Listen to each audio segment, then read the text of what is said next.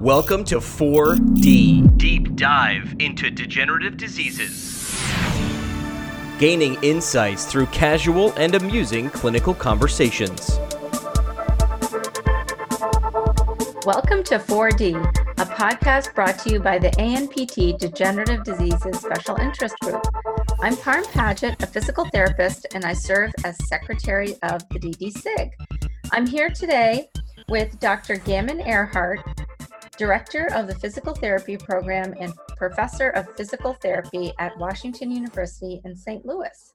We are very excited to have Dr. Ehrhart here today to talk about her article, Mental Singing Reduces Gait Variability More Than Listening to Music for Healthy Older Adults and People with Parkinson's Disease. And I'd just like to note that this article won the Golden Synapse Award this past year, and so we're very excited to have her here to talk with us. So welcome, Gammon, and just please give us a little bit of an overview of what you're up to and what you do on a day-to-day basis.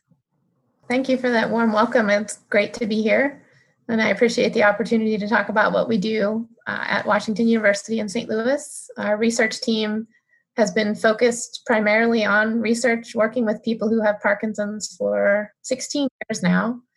And we really want to do everything from understand the very basic changes that are going on in the brain when someone has Parkinson's disease and how their brain changes over time, but then be able to relate that to their physical function. And particularly, we're interested in walking and balance. And as we understand more, we can then develop novel strategies to try to intervene and help people to improve their walking and balance, and hopefully ultimately be able to either change the brain in a way that's helpful or utilize areas in the brain that sort of take detours around the parts that are most impacted by the disease so that they can still walk more effectively. So we've been exploring things all the way from neuroimaging, looking at what's going on in the brain, up to clinical trials, looking at the impacts of different interventions on function and trying to relate those things for a number of years. This particular line of study looking at singing has only been going on for the past 3 or 4 years in our group, though.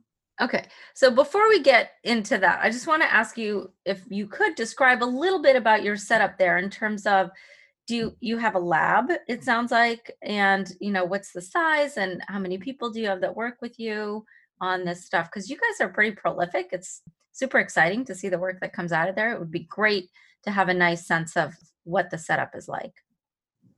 Yeah, so our team consists of usually somewhere between 10 and 12 members at any given time. So there's myself, Ryan Duncan, who's an associate professor in the department, also a physical therapist, Carrie Rawson, who's a senior scientist who has a PhD in gerontology. We have Martha Hessler, who's a full-time research coordinator. And then we usually have several PhD students at any given time, usually 1 or 2 postdocs. And then we also have some DPT students who serve more in a work study capacity because they're usually in class. But when they're free, they can come in and help out with things like data entry and processing. And have 1 or 2 undergraduates usually who are looking to do some sort of honors thesis project in a lab. Great. So that sounds busy, like a lot to coordinate, but I'm sure super fun and exciting. And are you teaching as well? Yes, I teach in the DPT curriculum. I'm in charge of the neuroscience course. And then I do various other guest lectures in different courses throughout the remainder of the curriculum that also focus on neurological issues. But my teaching chunk is in the very first semester of the curriculum for the neuroscience foundational course. And then what about clinical practice? Are you practicing clinically at all at this point? I am not practicing clinically, no. I've found it's difficult to balance research, teaching, administration, and clinical practice all at once. Yeah, I couldn't do not do clinical practice, but stay in close touch with other members of our department who are engaged in clinical practice, and oftentimes, by bouncing ideas back and forth with those folks, we come up with better questions that are more relevant to the issues that people are facing or that therapists are finding challenging to address. Right. And that gets a little bit to why we at the DDSIG really found this article so interesting, is that clinical relevance, which I think is great to have in these papers that are coming out. So tell us a little bit about, like, how did you guys come up with this idea of looking at mental singing versus either music listening or just singing? So we actually started out comparing listening to music to singing aloud, and we didn't consider mental singing. We started out with music because that's a very common technique to use either music or a metronome to try to help with pacing of gait and improve gait. And there have been many studies of that. Right. But the idea for singing really came from Ellie Harrison, who was a PhD student in the lab at the time, and she had a background as a professional artist, both a dancer and a singer, back to graduate school. And in her training, she had learned that making certain verbalizations in conjunction with movement would actually enhance the quality of the movement. So if you're making a slow, graceful movement, making a sighing sound that goes along with it, for example, a sound that matches the movement you're trying to make. Had this idea that maybe we could apply that same sort of concept to gait, and if we could have people sing while they were walking, it may be similarly effective to listening to this external rhythm that's coming from music. So that's where we started. And that very early study was really just, is this even feasible? Can people sing and walk at the same time? Or is it like the proverbial walking and chewing gum? Or is it going to be a dual task situation and make people's walking actually worse? Right. Or is it going to be helpful? So that's really was the first question.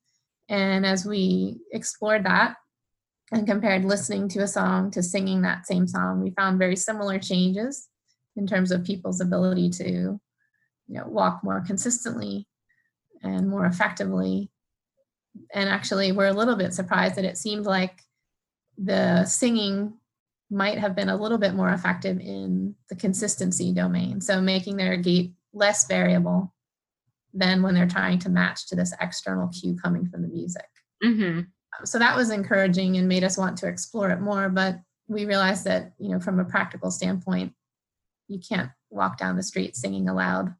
Or other certain situations where you need to walk effectively, singing aloud is probably not going to be socially acceptable. Right. Well, I have to tell you that I like that work a lot, and I adopted it, including the row your boat aspect of it. And I work in a hospital. And so when I see people in the hospital, sometimes, especially people with Parkinson's that are hospitalized for whatever the reason is that brings them in, just that hospital setting and being out of their regular routine and, maybe missing some meds and whatever, they're generally a mess in the way that they move. And so I have been known on multiple occasions to walk down the hallway with my patients, both of us singing row your boat. And I feel like, yes, you can get away with it in a hospital hallway, but you're probably not going to want to walk down Main Street singing row your boat. So, Right. And so that was your impetus for looking at mental singing. Yeah, and we thought that maybe the actual production of the sound wasn't the important piece, but the production of the rhythm still generate internally while you're just singing the song in your head without actually the vocalization. So this particular study was the first one where we said, okay, how does singing in your head compare to singing aloud? And can you see those same improvements without actually making the sound? And it turned out that yes, you could, and that people were very easily able to do this task, which again, we also wondered, is this more complex than singing out loud? Is it going to be more difficult? And it didn't appear to be. Everybody would practice the song just while they were sitting first to make sure they knew it. But it's, again, a very familiar song, which I think helps. And it also has a really salient beat.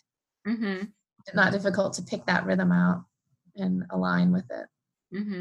All right. So I'd like to dive in a little bit more specifically into what you did. So there were blocks of practice. How did those blocks look for people that came into the lab?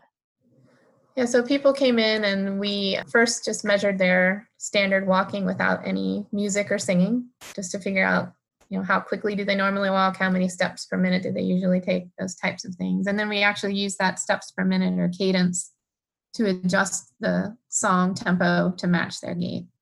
Okay, and you called that uncued, right? That was the uncued. That was uncued, yeah. So just, how would you just walk if you were told, go ahead and walk comfortably? Okay. And so then we would match the song to their preferred cadence, and then also adjust it 10% lower or 10% higher to see, could they scale their walking pattern as we changed the tempo. And then in addition to that, for each tempo, they also listened to the song and walked to that music, or sang the song aloud, trying to match that particular tempo and walked, or sang the song in their head, trying to match that tempo and walked while mentally singing. So did you have everybody do all of those? Yes. So everybody did all the conditions, but it was randomized. They got them in different orders of presentation. Any practice effects would be washed out by the fact that not everybody listened first and then sang in their head. But some people started off singing in their head.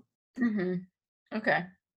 And you looked at both people with Parkinson's and healthy older adults, correct?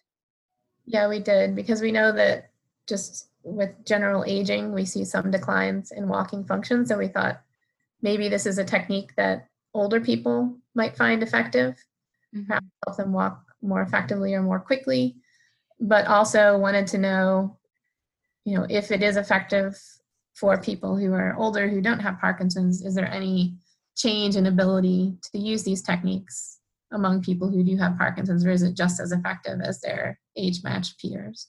And you looked specifically at velocity and cadence, and then a few other things, right? Stride length. Yeah, velocity, cadence, and stride length to kind of assess the basic characteristics. And then we also looked at variability of stride length, stride time, and single support time to see not only are they walking faster, are they taking fewer or more steps, are they taking bigger or smaller steps, but how consistent are they from one step to another across an entire period of walking. And how far were they walking in these conditions? They were not walking very far. So they were walking across a gait right, so the instrumented walkway that we have in the lab, and it's only about 15 feet long. Okay. So they were walking from one end of that to the other, but they did that multiple times, and then we put all the data together. Did people know beforehand? I'm just curious if they were gonna be singing out loud. I don't think they necessarily all understood that.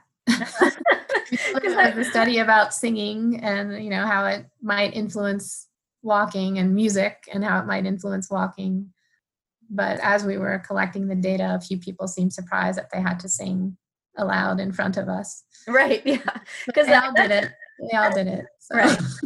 It's one reason that I sing with my patients, because I feel like it makes them more comfortable singing in what is essentially a public space, is where we are often. Yeah, I like that idea. So how do you match your tempo to their tempo when you're singing with them? Do you let them start and then you try to go along? No, I usually kind of set the pace based on how they're walking. Great. I kind of use their cadence as we're going, and I start singing. I am not going to sing for you now, but that's kind of how I do it. It feels pretty natural, actually. And again, it's often people that are pretty impaired and going pretty slowly, but it seems to work fairly well most of the time when I do it. I would like to embrace the mental singing, but sometimes it's just fun to sing with people too. So, right. Yeah. All right. So let's talk a little bit about what you found within these different areas. So maybe we just take velocity first. Did you see a difference in the different conditions? Yeah, we did. And it was about what you would expect. So when we decreased their number of steps per minute by 10%, their velocity was about 10% slower. And when we increased by 10%, their velocity increased by about 10%. Yeah, there was a difference. The people without Parkinson's were still walking more quickly than the people with Parkinson's, but both groups were similarly able to scale from their baseline, appropriately match the cue. And so even when they were singing themselves or mentally singing, so more internal cueing, you started them out at that slower pace if they were doing the 90%, and they were able to maintain that slower pace or faster pace for the entire trial. Right. Okay. Well, that's good, because that was one of the questions I had, like, would people just, especially if you started them out a little faster, would they just naturally slow down with time? But it seems like they didn't in your study. Yeah, but to be fair, they were walking short distances. Right. So, and they got a refresher, so they would hear the song at the correct tempo and then it would go off. And then they would start mentally singing it and walking. Mm-hmm. So it may be that, you do need to boost the memory every once in a while, because I do think that a certain song has a certain tempo associated with it in our minds. Right. Like when you learn CPR, they say, oh, use Staying Alive because right. So, but if I told you to do Staying Alive very slowly, I do think, I would have a tendency to sort of regress toward the normal tempo. Right. So that's why some of the work that we're doing in follow-up to this right now is actually measuring somebody's uncued walking, figuring out what their normal cadence is, and then finding songs that are close to that or that are naturally 10% above that, right, percent below that, rather than adjusting the same song and changing its tempo.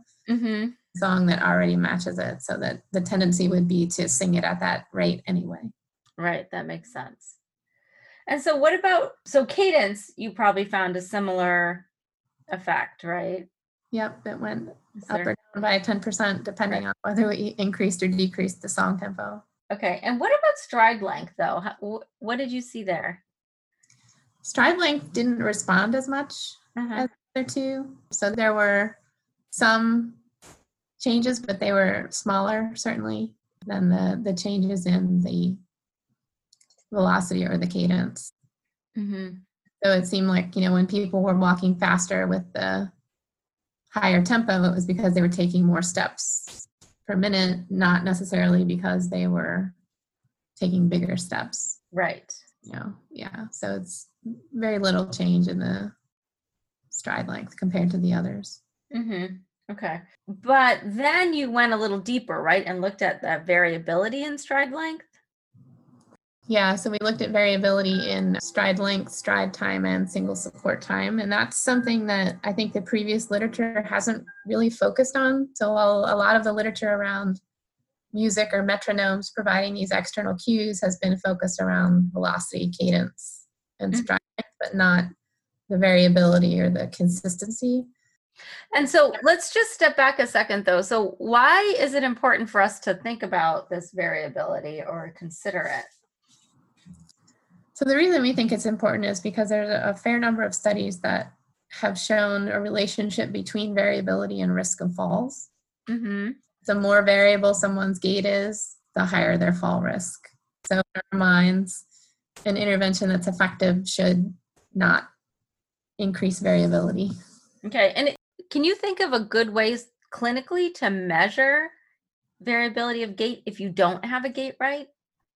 I mean, you could do it with a simple video if you had a scale where you could tell the distance between the feet as they were taking steps and just measure each successive step or stride length.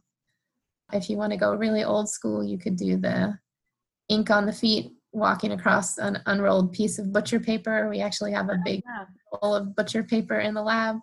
You can do that, or you can use that paper and put lines on it and use those lines as the marks to see, they would have a tendency to probably step on the lines. But if you had lines in the scene somewhere that they weren't walking across, you could use those to sort of estimate distance between successive footfalls. Yeah, it's tricky.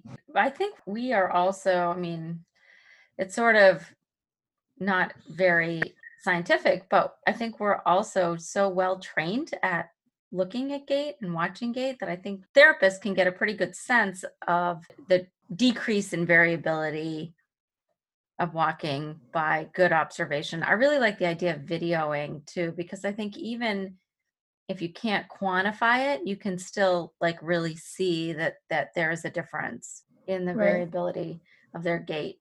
But how much change in variability did you see in these conditions? So it was a small change. So probably on the order of, 3% or so. Yeah, so it would be hard to see with the eye. It would be hard to see. Yeah. Yeah, with the iometer. Yep. And there are treadmills though that do some variability measurement. Yeah, if you have equipment like that, you could, some instrumented treadmills could do that. There are also increasingly a number of different wearable sensor systems. Access to something like that.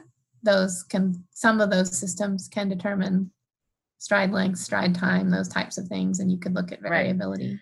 I think it's just a good thing though for us as clinicians to have on our radar, because as these things, start to become available and a little bit more affordable, if your clinic is thinking about purchasing something and you recognize that being able to quantify somebody's variability could be helpful in determining their fall risk, or if they're improving with your interventions, then I think it gives it a little bit more, weight as to why you might invest in some of this stuff. So I think it's something good to consider. So what did you find with stride length variability in these different conditions?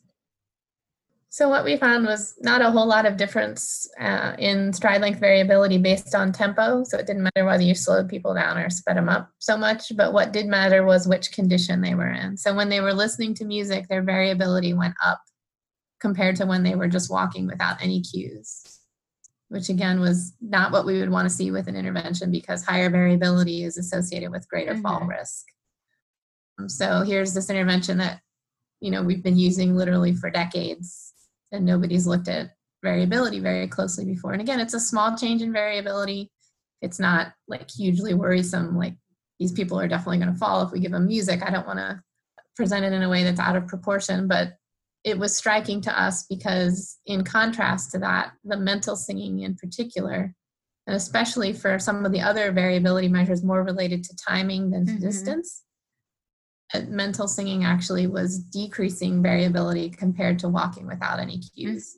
So actually making people more consistent and potentially more stable everyday walking pattern. Yeah, it kind of makes sense in a way, right? If you think about somebody's trying to match with an external cue, that might be harder to do, and there are errors involved in that matching. And so you're seeing that some variability in those errors, versus when they're internally cueing themselves, they might be able to sort of, coordinate, for lack of a better word, better.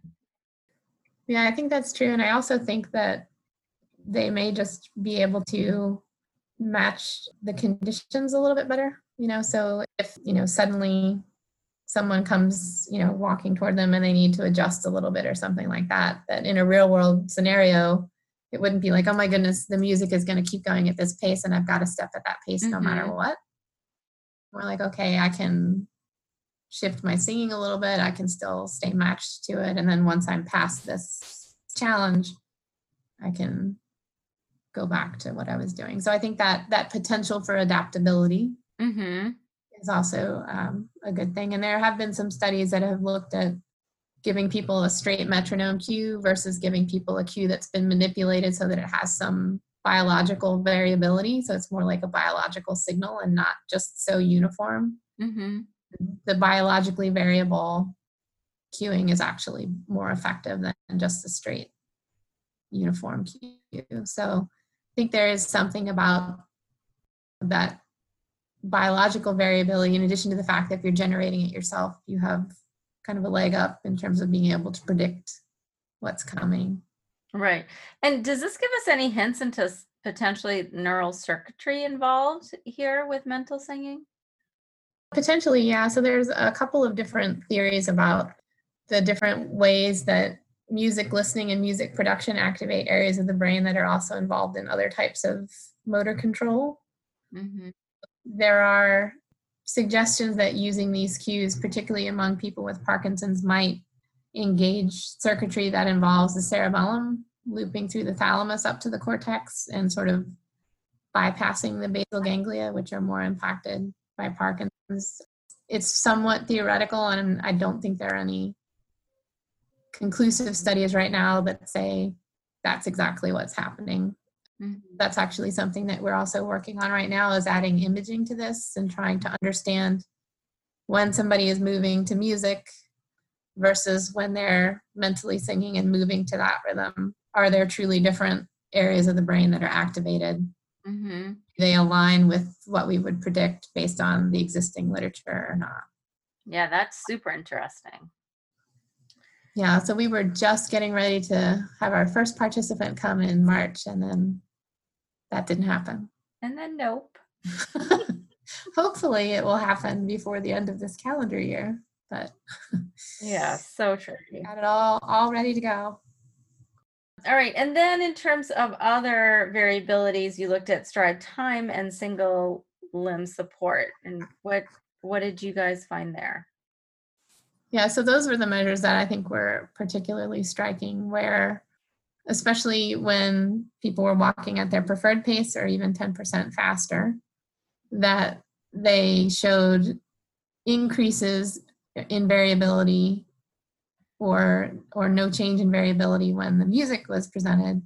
But when they were singing, and in particular, most strikingly, mentally singing, they were the least variable and the most consistent from step to step. So the mental singing really seemed to solidify their timing in ways that the external music did not. And single limb support? The single limb support looked pretty similar to the stride time. So again, mental singing really solidified that and made it most consistent. Right, which makes sense, right? Because they're tied together. Right. And is there anything else, like any other suggestions that you have for clinicians that might read a paper like this and want to try to apply some of these ideas? I think one is just to talk to patients. So we were pretty surprised by the folks coming in for this study. A couple people were like, "Oh yeah, I do this all the time." Oh, well, leave it to us to take, all this time and energy to figure it out. We should have just asked you. Yeah, right. And they'll have a song that they prefer because it's a good pace for them, or it's something that's very familiar, or it might have good memories associated with it. There are different reasons that people pick particular songs. So I think just first asking them, have you ever tried this? What do you think about it? Are you willing to try it? What songs do you like?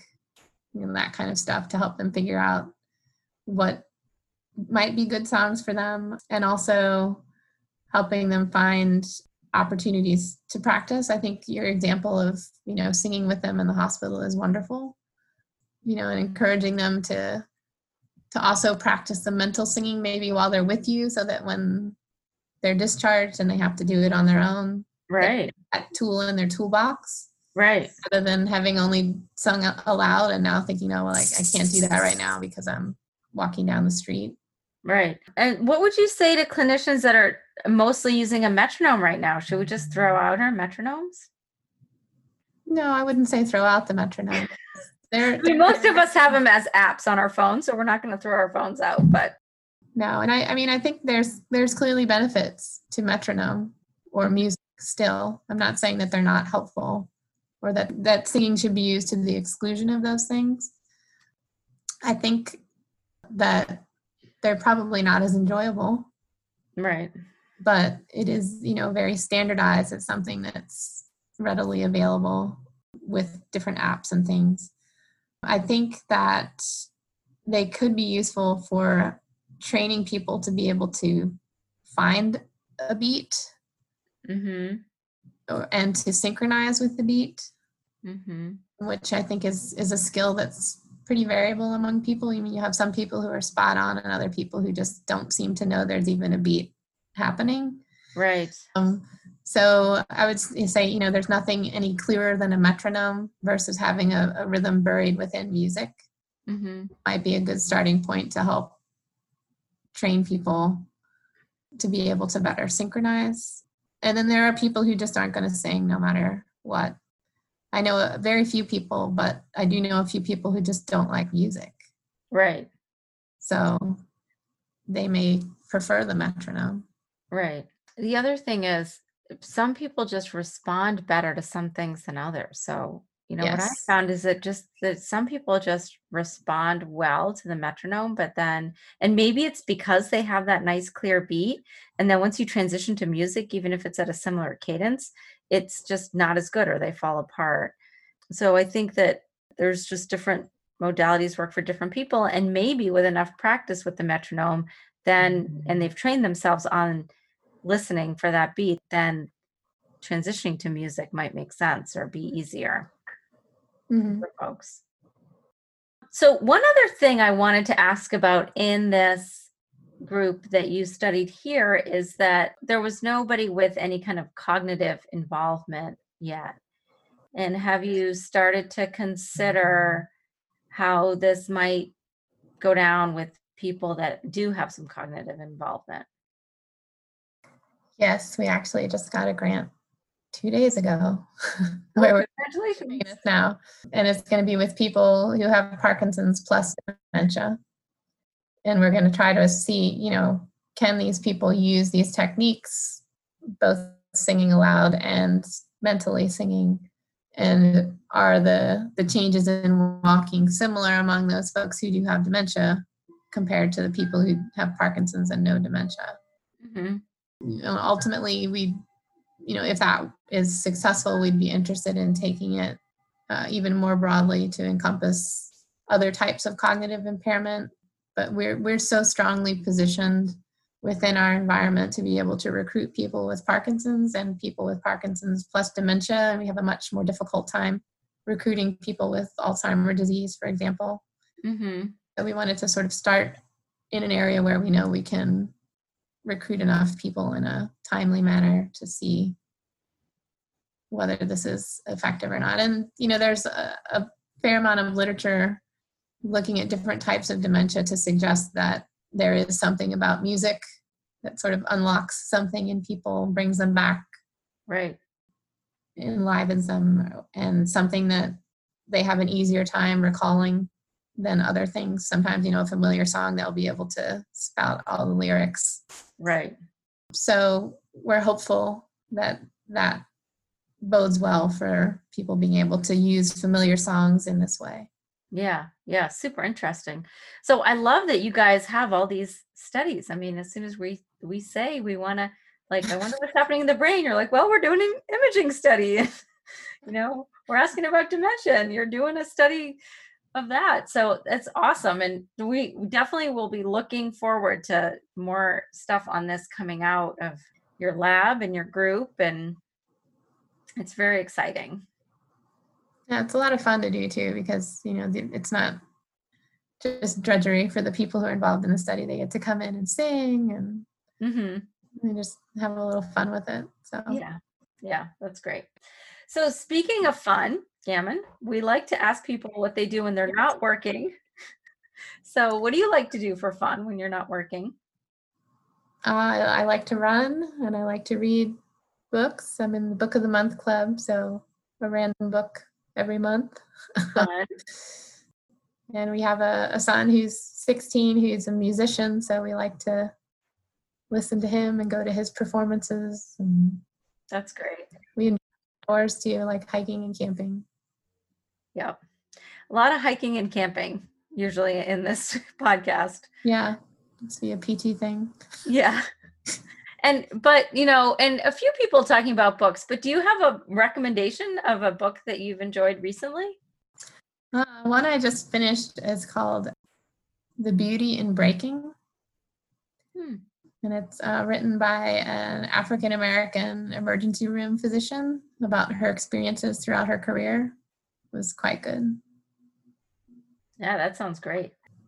I've been listening to books on tape when I hike some of the time. Oh, nice. Yeah. That's efficiency right there. Yeah. Or distraction, because I'm going so far, I need a little distraction, but I will look for that one. Cool. Well, Gammon, it's been great to have you on 4D. We have really enjoyed this conversation. I think our listeners will find it interesting, and hopefully we're excited to go back to the clinic tomorrow and try some of this stuff. So thank you so much for joining us. Yeah, thanks for having me, Parm. And I'm really excited to hear that you're singing Row, Row, Row Your Boat with your patients. All right. And we hope that you'll are willing to come back in the future for those future studies that we talked about. We're excited to hear about those. I'd be happy to do that. Great. Thanks. All right. Thank you. Thanks to our volunteers, Rose Gallagher, Casey Houlihan, and Stacy Pepitone. This podcast was produced by the ANPT Degenerative Diseases Special Interest Group. And our podcast team includes Sarah Crandall, Adriana Carey, Mira Pierce, and Katie McGraw. Subscribe to our newsletter at the ANPT website, neuropt.org, or check us out on Facebook. And if you liked this podcast, please share it with a colleague or friend. Thanks to Jimmy McKay for providing music. We do bloopers because I'll screw it up, and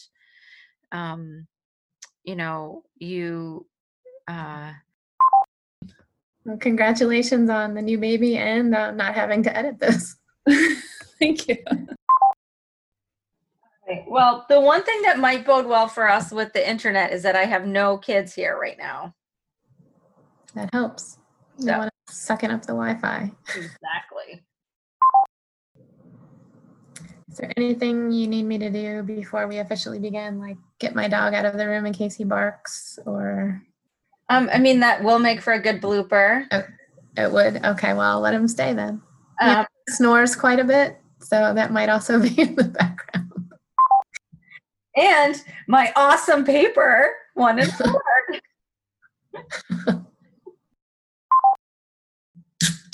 I'll do this ahead of time. People will think I'm opening a beer. It's a seltzer, though, I promise. Our podcast team includes, and you could just list. Oh, that's a good idea. Okay. On the daily when they list 18 people at the end, we are just going to start with 4 or 5.